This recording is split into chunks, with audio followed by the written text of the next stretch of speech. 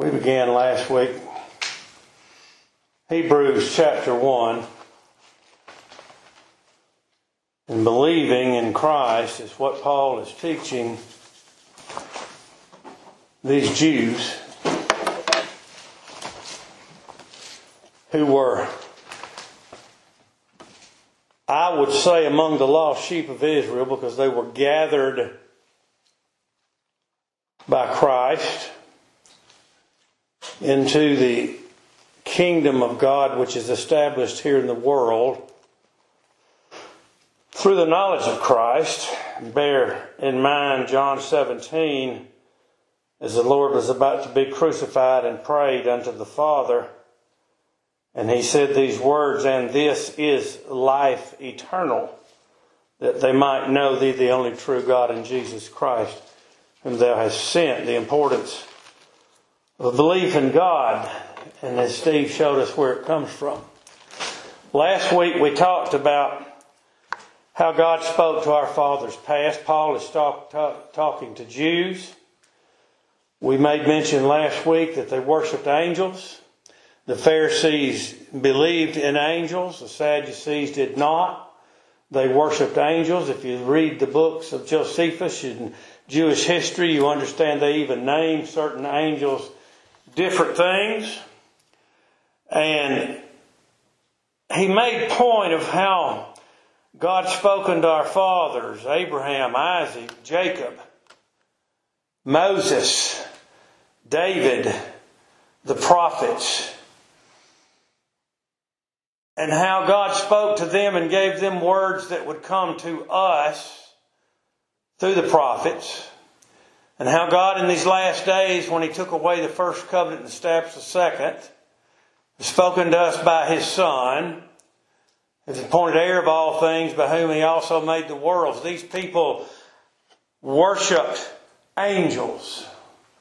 Paul is making the distinction that they were not to worship angels. They were to worship Christ, whom their brethren, from where God called them out from, had hated Christ without a cause, because He would fulfill the law of Moses. He called Himself the Son of God. They hated Him without a cause.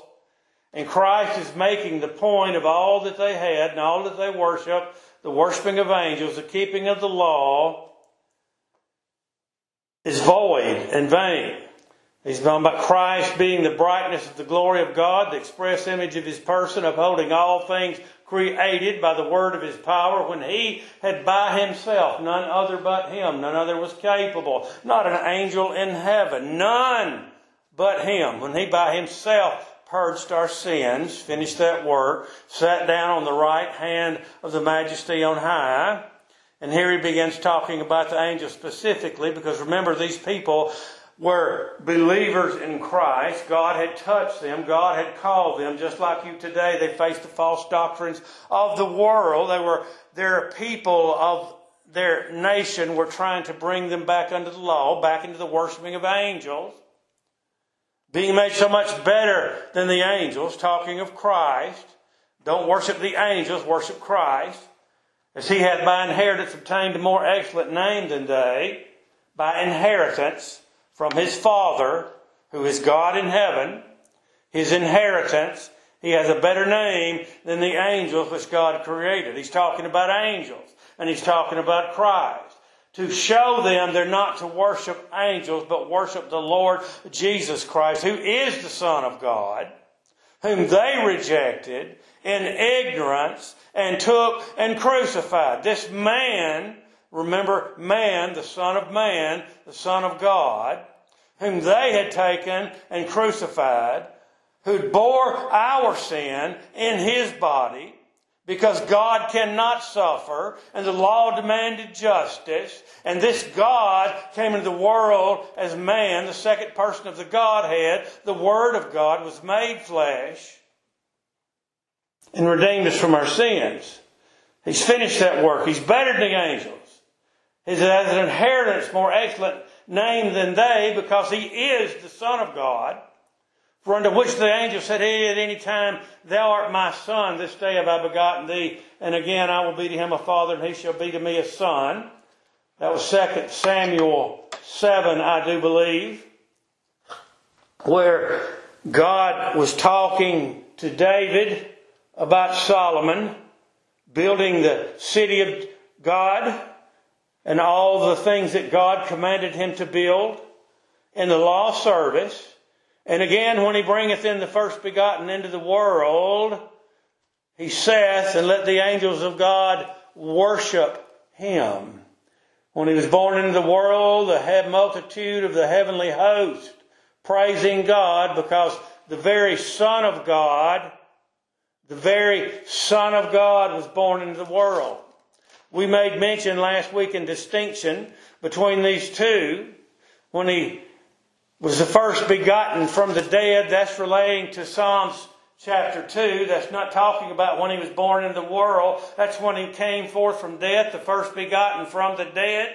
When Christ died upon the cross, when the Jews delivered him up. Why did the people imagine a vain thing? They hated him without a cause. The Jews delivered him up, the rulers of the world, the rulers of the people, the Jews, the Romans, Pilate, and he was crucified and he was nailed to the tree. And when he died, and when he came forth from death, thou art my son, this day have I begotten thee. Because he laid his life down, he raised it up again, he came forth from the dead. This, as David said in Romans chapter 1, speaking of Christ, he was declared to be the Son of God by the resurrection from the dead, as he raised up and brought us with him from death. Let all the angels of God worship him. Of the angels, he saith, who maketh his angels spirits, and his ministers a flame of fire. That's not talking about the ministry today. That relates back to the days of creation, the first 6 days. His angels are spirits.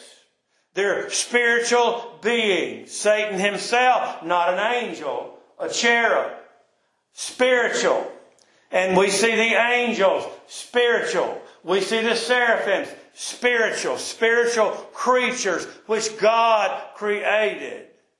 Who maketh his angels, his messengers, his servants, the ministry in that day and that time that God had created to care for Adam and Eve and God's children, who were made to minister unto them and to minister unto God. And his ministers, a flame of fire. They were spiritual beings that God created and placed in this world to care for his people. And I will tell you this before we move on, as we did last week, they're around us today.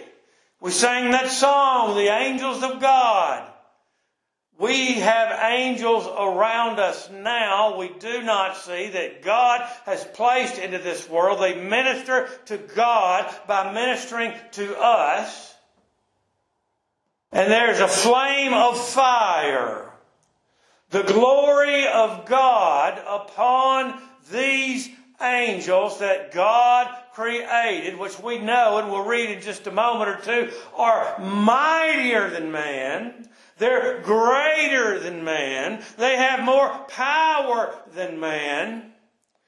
As I mentioned last week, one of them slew 120,000 Assyrians in one night. One angel came when David numbered the people. One angel would have totally destroyed the city of Jerusalem, but God stayed it. So you consider the power of an angel. They are spiritual beings, and their ministers are a flame of fire. It's no wonder why the natural man, in the law and reading of angels, and I'm saying the natural man, would believe and teach to worship angels.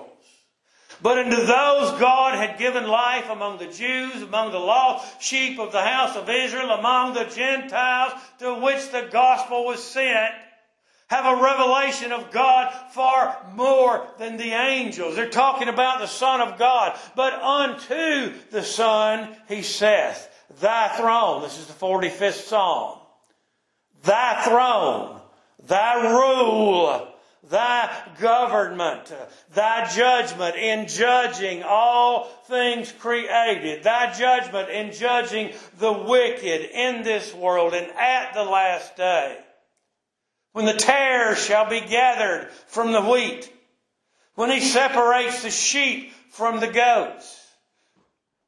Thy judgment, his throne of his people, when he declared you innocent in judgment, when the blood of the Lamb of God was spilt, it says, but it was not spilt by accident. When it was deliberately placed upon every child of God, when Moses would sprinkle the books of the law, when Moses would sprinkle the altar, when Moses would sprinkle everything he was commanded to sprinkle the blood upon, showing us that Christ, obeying the Father's will, shed his blood for exactly those who the Father gave him, where the Father placed it. Moses put it exactly where he was commanded to do, and Christ did the same with his blood. He rules, he reigns. But under the Son, he saith, this is not an angel. This is the Son of God. He is the angel of God. He's the archangel. He's the chief angel. He's the angel which redeemed me, Jacob said. He's the angel. The Lord said, mine angel shall lead thee to the promised land. And that's here. And he leads you here. He brings you here. Thy scepter, thy throne, O God, is forever and ever, without beginning, without end. Eternity past, eternity future. We mark it that way in our mind because we cannot comprehend eternity while we live in this body of flesh. And then we see pertaining to this body of flesh and pertaining to time in the created world, I am the Alpha, the Omega, the beginning and the end. For by him were all things created that are created. We talked about that last week. He rules over them. His throne is over them. It is, it has been, it always will be. The things that are today were known before the world was. God ordained things out that would happen in this world. These things are of God. These things concern Christ. And God suffers many things in this world today. But Christ, from back in the realm of eternity, which has no beginning, has always ruled over and sat upon the throne that God has set him upon. He's the Lord of lords and King of kings. A scepter of righteousness. The scepter in the king's right hand, the scepter of righteousness is the scepter of thy kingdom. Steve mentioned being with Christ and looking with Christ and not being able to comprehend why God would love us and why God would save us. Well, the election of grace is the reason. I can't explain to you why he does. I just know that it's pleased him to set his love upon you. But the scepter of righteousness, the judgment of God. Christ said, I came to do my Father's will. And this is the will of the Father which hath sent me, that of all which he hath given me, I should lose nothing, but raise it up again at the last day. I am the way, the truth, the life. No man can come to the Father but by me. And back again in John 6, he says, no man can come to me except the Father which has sent me draw him. That makes it cut and dried in the election of grace and the righteousness of God, that Christ would save those the Father gave him. A scepter of righteousness is the scepter of thy kingdom. And I'm going to go a step further because we're thinking about suffering this morning with the death of one that we love so dearly among the congregation. God suffers things to happen to us. And yet God is glorified in these things we sometimes don't understand. We don't have to understand why things happen all the time. And most times we don't. But we do know this, that in everything that we face and everything we go through, God is glorified, because we know He shall never leave us nor forsake us. And we know that everything we do face and we go through, God delivers us from. And in that He is glorified. The final deliverance may be at death, but death is the greatest deliverance of all, because we're saved from this sinful world and from our flesh that we battle against daily. Thou hast loved righteousness. This is speaking of Christ. He sits upon the throne. His rule. His scepter. It's not talking about Solomon in Psalm 45. It's talking about the Lord Jesus Christ that God promised would sit upon the throne of David in this world. Thou hast loved righteousness and hated iniquity. God is righteous. God is just. We've said this so many times. God cannot look upon sin.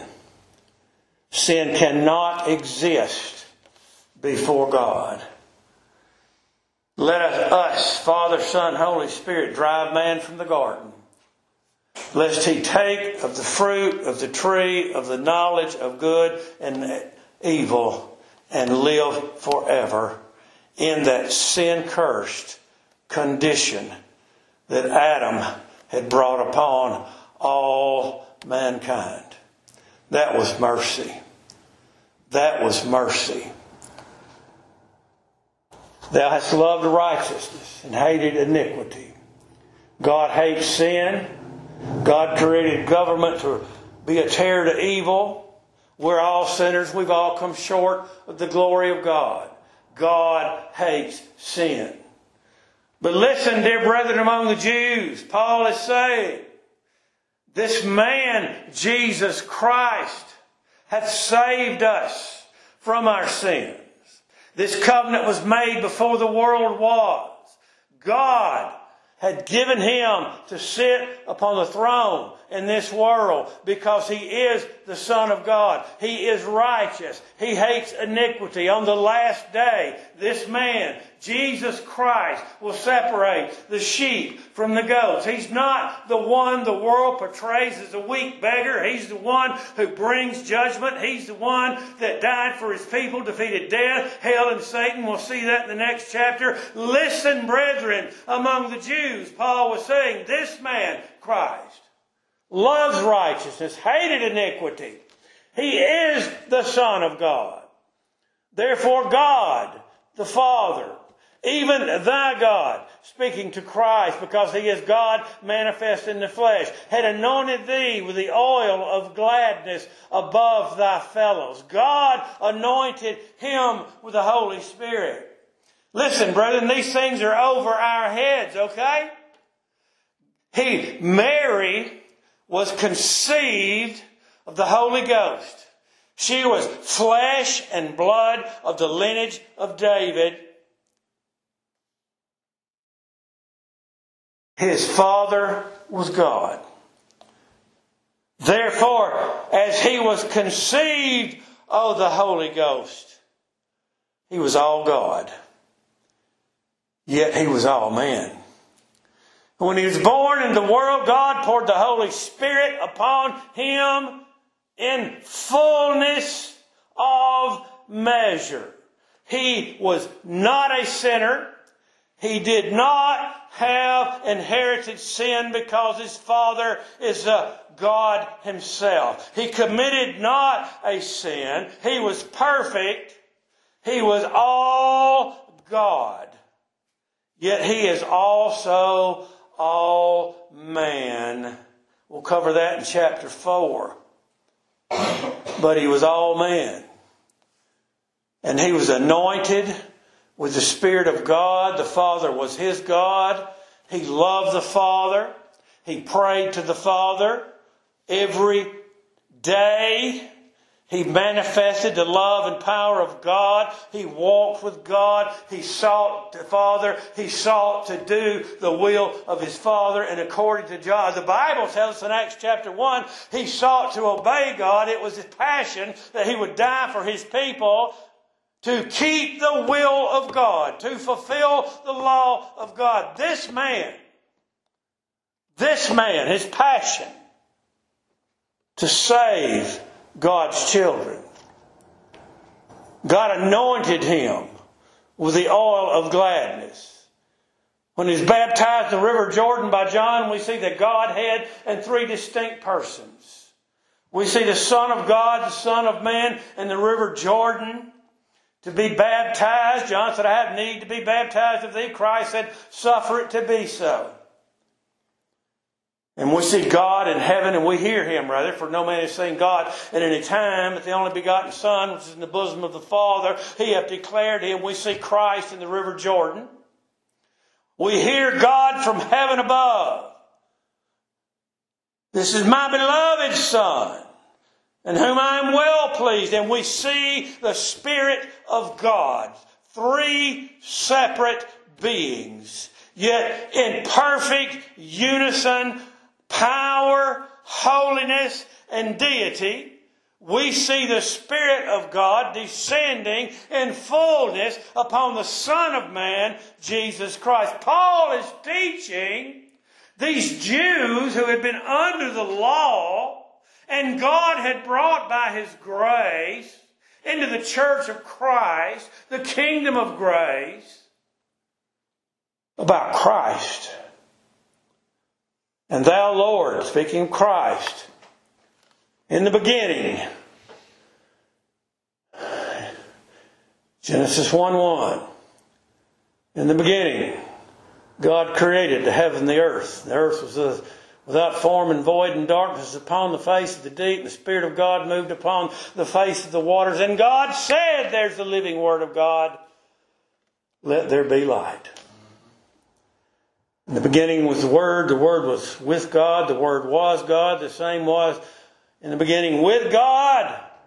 There's nothing made that was not made of Christ. All things created. The only thing not created is God. And thou, Lord, speaking of Christ, in the beginning, has laid the foundation of the earth. He spoke, and it was so. The earth's foundation was there. They say there's fire under the earth from the volcanoes. There are rivers of waters under the earth to water the earth. Because remember, the earth was watered from a mist when it was created until sin entered the world and God destroyed the earth and the flood. And the firmament around the earth dropped water. The rain came because of sin. Floods because of sin. Tornadoes because of sin. Don't blame that on God, but understand this. Christ laid the foundations of the earth. Christ formed them all. And the heavens. I love to read about that telescope. Every week they are finding new galaxies, new planets, new stars, new moons. They've gone out of our galaxy. This thing, was it in the 70s or the 80s that they sent that thing up? 40 years later, 50, it's still going. It's still finding new things. Everything in the heaven it finds is created of Christ and testifies of His glory. That's what Paul is telling these Jews. They didn't have the telescope. They didn't need it. They didn't need the Ark of the Covenant. We don't need to see that. We live by faith. Christ is in us. We know these things are true because they're revealed to us by the Holy Spirit through the preaching of the gospel of Jesus Christ. And thou, Lord, in the beginning hast laid the foundations of the earth, and the heavens are the work of thine hands. The heavens declare the handiwork of God. They shall perish, but thou remainest. Everything created shall pass away. Our God is a consuming fire. When He comes, Son of Man appears in His glory. Everything which is tainted with sin that God did not preserve, will burn as an oven. They shall perish, but thou remainest. From everlasting to everlasting thou art God, and they all shall wax old as doth a garment, and as a vesture thou shalt fold them up. Steve's got a habit of bringing me pants. I'm bigger than Steve. And my waistline, he brings me his brother's pants. He says, you can wear them for painting pants. I'll wear them every day because they're better than any of the pants I've got. But the point being made here is you take them and you fold them up. And you place them in a closet or wherever you place them. As a vesture shalt thou fold them up, and they shall be changed. Some people take this to say the world's not going to be destroyed. I beg to differ. The Scripture says they shall burn as if they're in an oven, rightly divide the word of truth. It will be changed. It will be a day of restitution. It will be a day when all things are created anew without sin. But thou art the same. Again, Malachi, the God the Father speaking to the Jews. For I am the Lord. I change not. Same purpose, same counsel, determination. Absolutely God, absolutely cannot fail. I change not. My counsel shall stand. And God stands with His people. Jesus Christ, the same yesterday and today and forever. He is what He always has been, the living Word of God, the eternal Son of God. Let us make man in our image. In the Godhead, for there are three that bear record in heaven. The Godhead, eternal, all three equal in deity and power and holiness. And royalty, because He sits upon the throne. He is the King. Now regarding the worshiping of angels and Jews.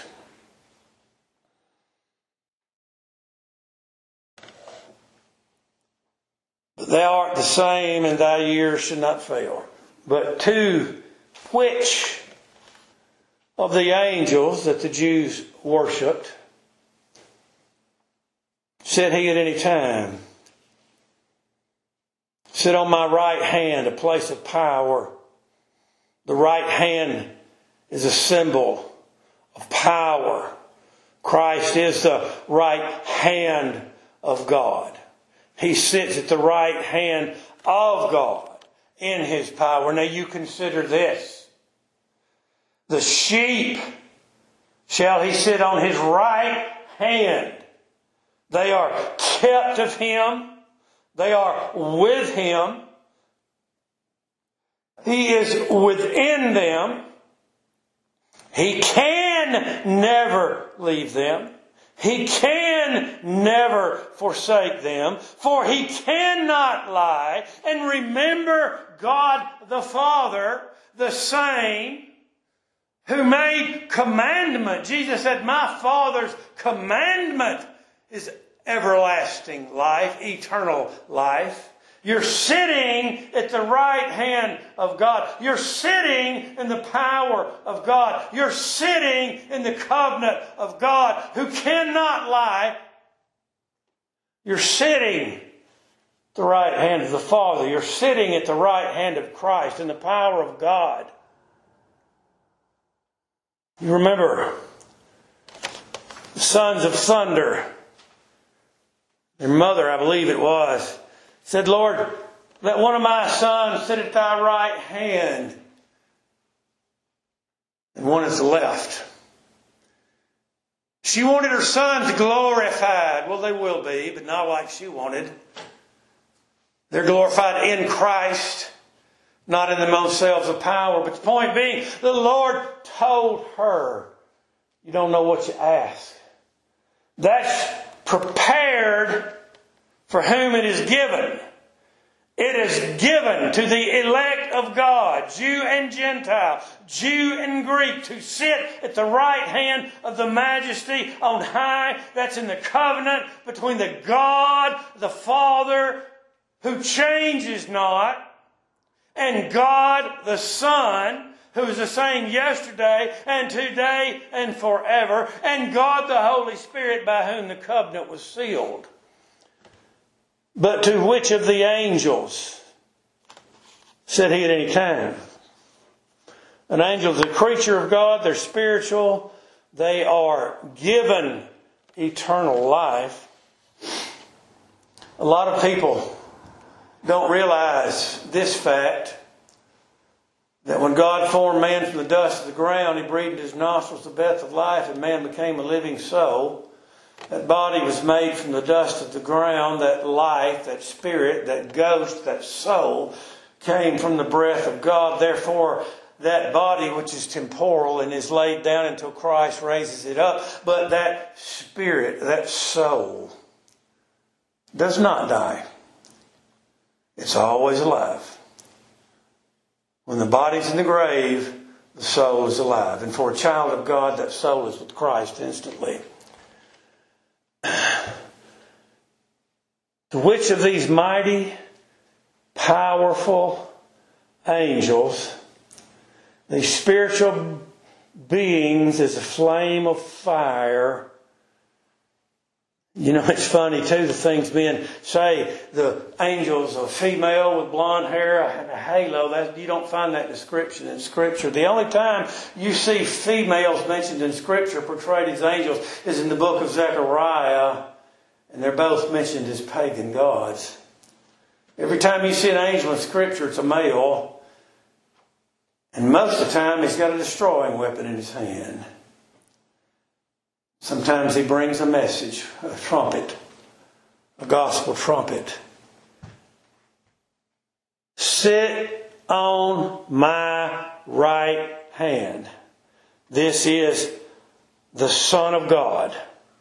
And remember the Son of Man in the flesh. Let that sink in. This man, the only one able to stand in the glory of God, sit thou on my right hand in the presence of God. That's so vitally important. God made man in a body. Man sinned in a body. The body was condemned and is condemned. Yet Christ saved us body, spirit, and soul. And Christ now sits at the right hand of the Majesty on high. And we just talked about being on the right hand. So we realize that in our body, we shall be at His right hand. Sit on my right hand, the Father says to the Son, until I make thine enemies thy footstool. And the last enemy that shall be destroyed is death. When the last promised heir of God is born of the Spirit of God, that's the last enemy to be destroyed, and He will deliver up the kingdom. I cannot see any reason why He would allow this sin-cursed earth to carry on any farther than will the Son of Man come in His glory. Paul talking to the Jews who believed and worshipped angels. But to which of the angels at any time sit on my right hand till I make thine enemies thy footstool? He's speaking to them of Christ being higher than the angels and worshiping Christ and not angels, nor the law. And then he says of the angels, are they not all, every one of them, ministering spirits, sent forth to minister for them who shall be heirs of salvation? I don't know at what point God created the angels. It was sometime between day 1 and day 6, because God rested the seventh day because creation was complete. Right. But He made angels. I suspect it was the last thing He made before He made man, because He created the world. He created all the fish and all the light and all the grass and all the trees. And on day 6, He created every creeping thing, the beasts of the earth and man. If you see in succession, as God made it, everything He made was in preparation for the man He would create, that he could live and reign on the earth. And I would expect that angels were created just somewhere before man. I don't know that. That's my thought. You don't have to take that. I do ask you to study upon it, because everything was made as was needed up to the point man was made. They are ministers to man. The song we sang, the angels of God are among you and around you. Mention Gideon and all those chariots and horses of angels around them in battle. Speaking of the angels, are they not all ministering spirits created of God, He's telling these Jews, sent forth to minister for them who shall be heirs of salvation? They are created to minister to you, God's child. And that's what He's telling them. But as He's telling them, worship Christ. The angel in Revelation, when John fell before His feet, what did the angel tell him? Worship God. What is Paul telling them? Worship God. Worship Christ.